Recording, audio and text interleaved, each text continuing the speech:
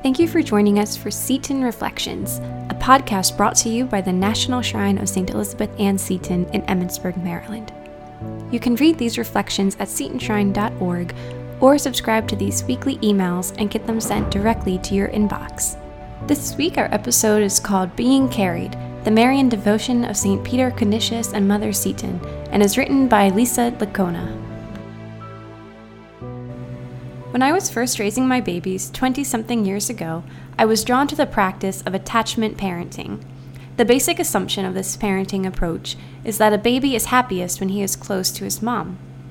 One of the tenets of attachment parenting is wearing your baby swaddled in a baby sling or carrier, and I totally embraced it. Over the course of many years of raising my kids, I wore out numerous baby slings of all colors and styles, carrying my children around.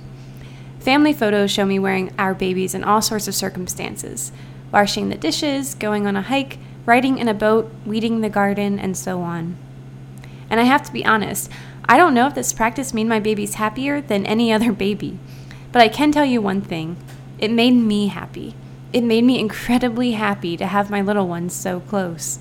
And that was the kind of happiness that invariably rubs off on others. My happiness made my babies happy. My joy became their joy. These days I have no more babies, and I have no desire right now to carry anyone around, but I must admit it, I want to be carried. This long, desperate slog that has been 2020 makes me feel like a helpless child.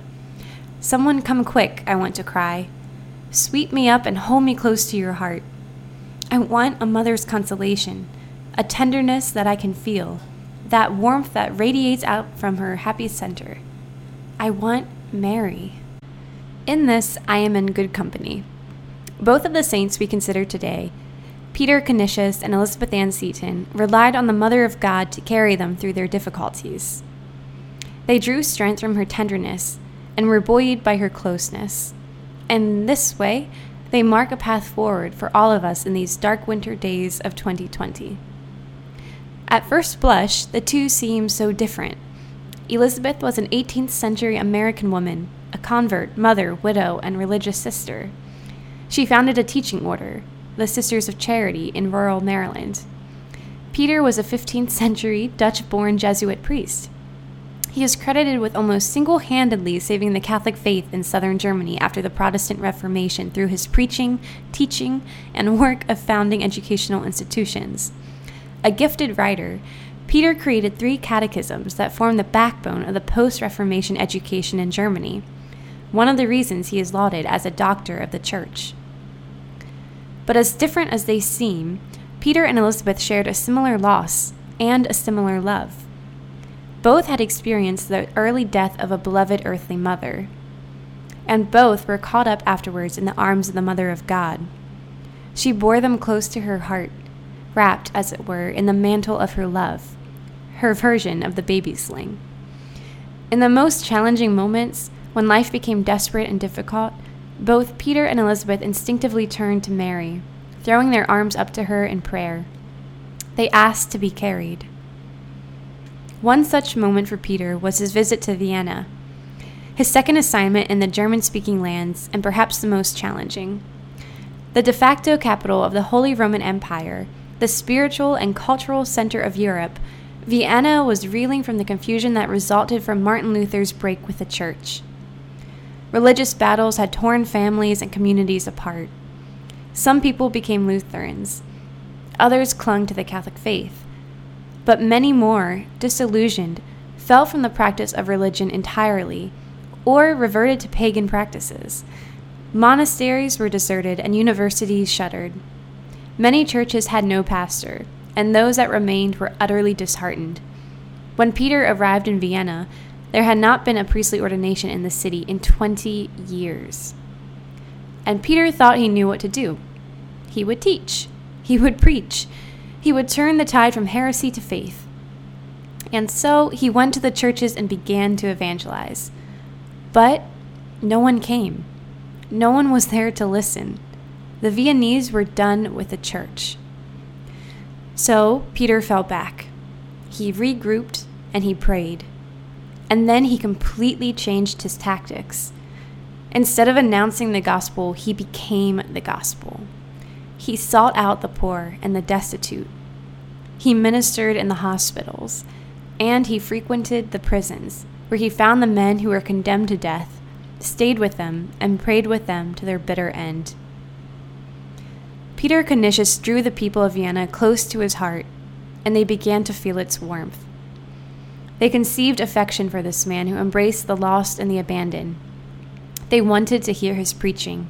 They hearkened to his words, and this was the beginning of the re-evangelization of Vienna. Peter won these people back to the faith not with doctrine, but with tenderness. He won them through attachment. Where did such tenderness come from? What was the secret of Peter's strength? The simple answer is that Peter was drawing strength from the heart of his mother. He was radiating to others that same love he felt from Mary. He was sharing her joy. In all his labors, Peter relied utterly on the mother of the Lord. He found sodalities to Mary everywhere he went, and he told them that the prayer to Mary, more than anything else, would ground the reemergence of the faith in their land. The more they entrusted themselves to her, the more she would help them. Peter spoke from his own experience. He had been loved. He had been carried.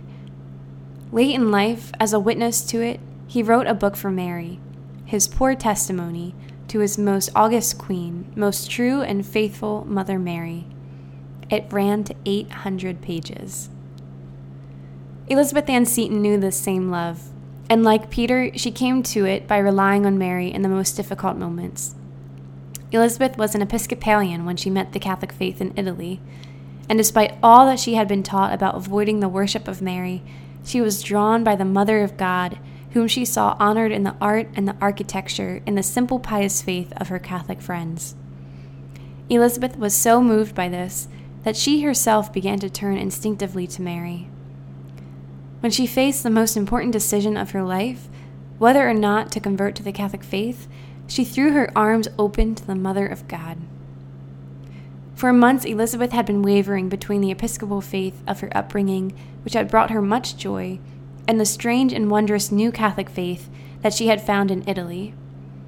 She felt the burden of the choice for herself and her children.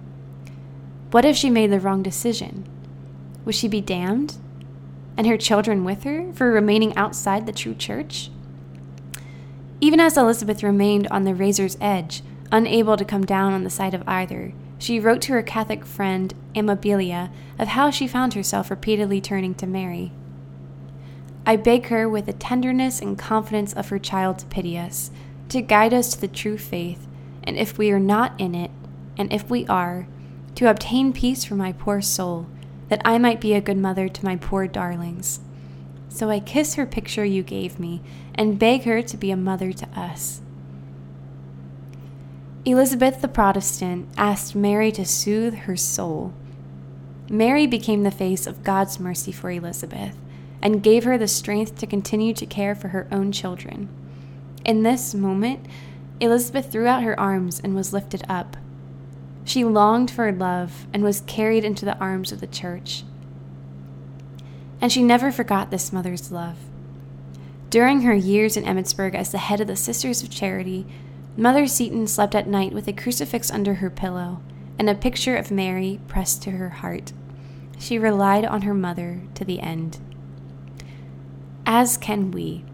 How simple it is to throw open our arms.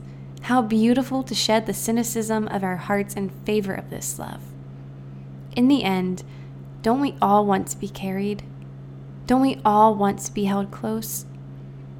Let us, in these final days of Advent, at the end of this crazy year, ask Peter Canisius and Elizabeth Ann Seton to grant us the same affection they knew, to create in us the same intense attachment they had to the Mother of God.